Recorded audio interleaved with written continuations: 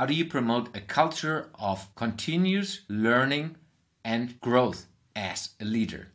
Continuous learning and growth means focus on the people you have at hand, enable them to grow. So it's not about how do you grow the company, it's about how do you grow every individual. What growth opportunities you build for the person that works in your team.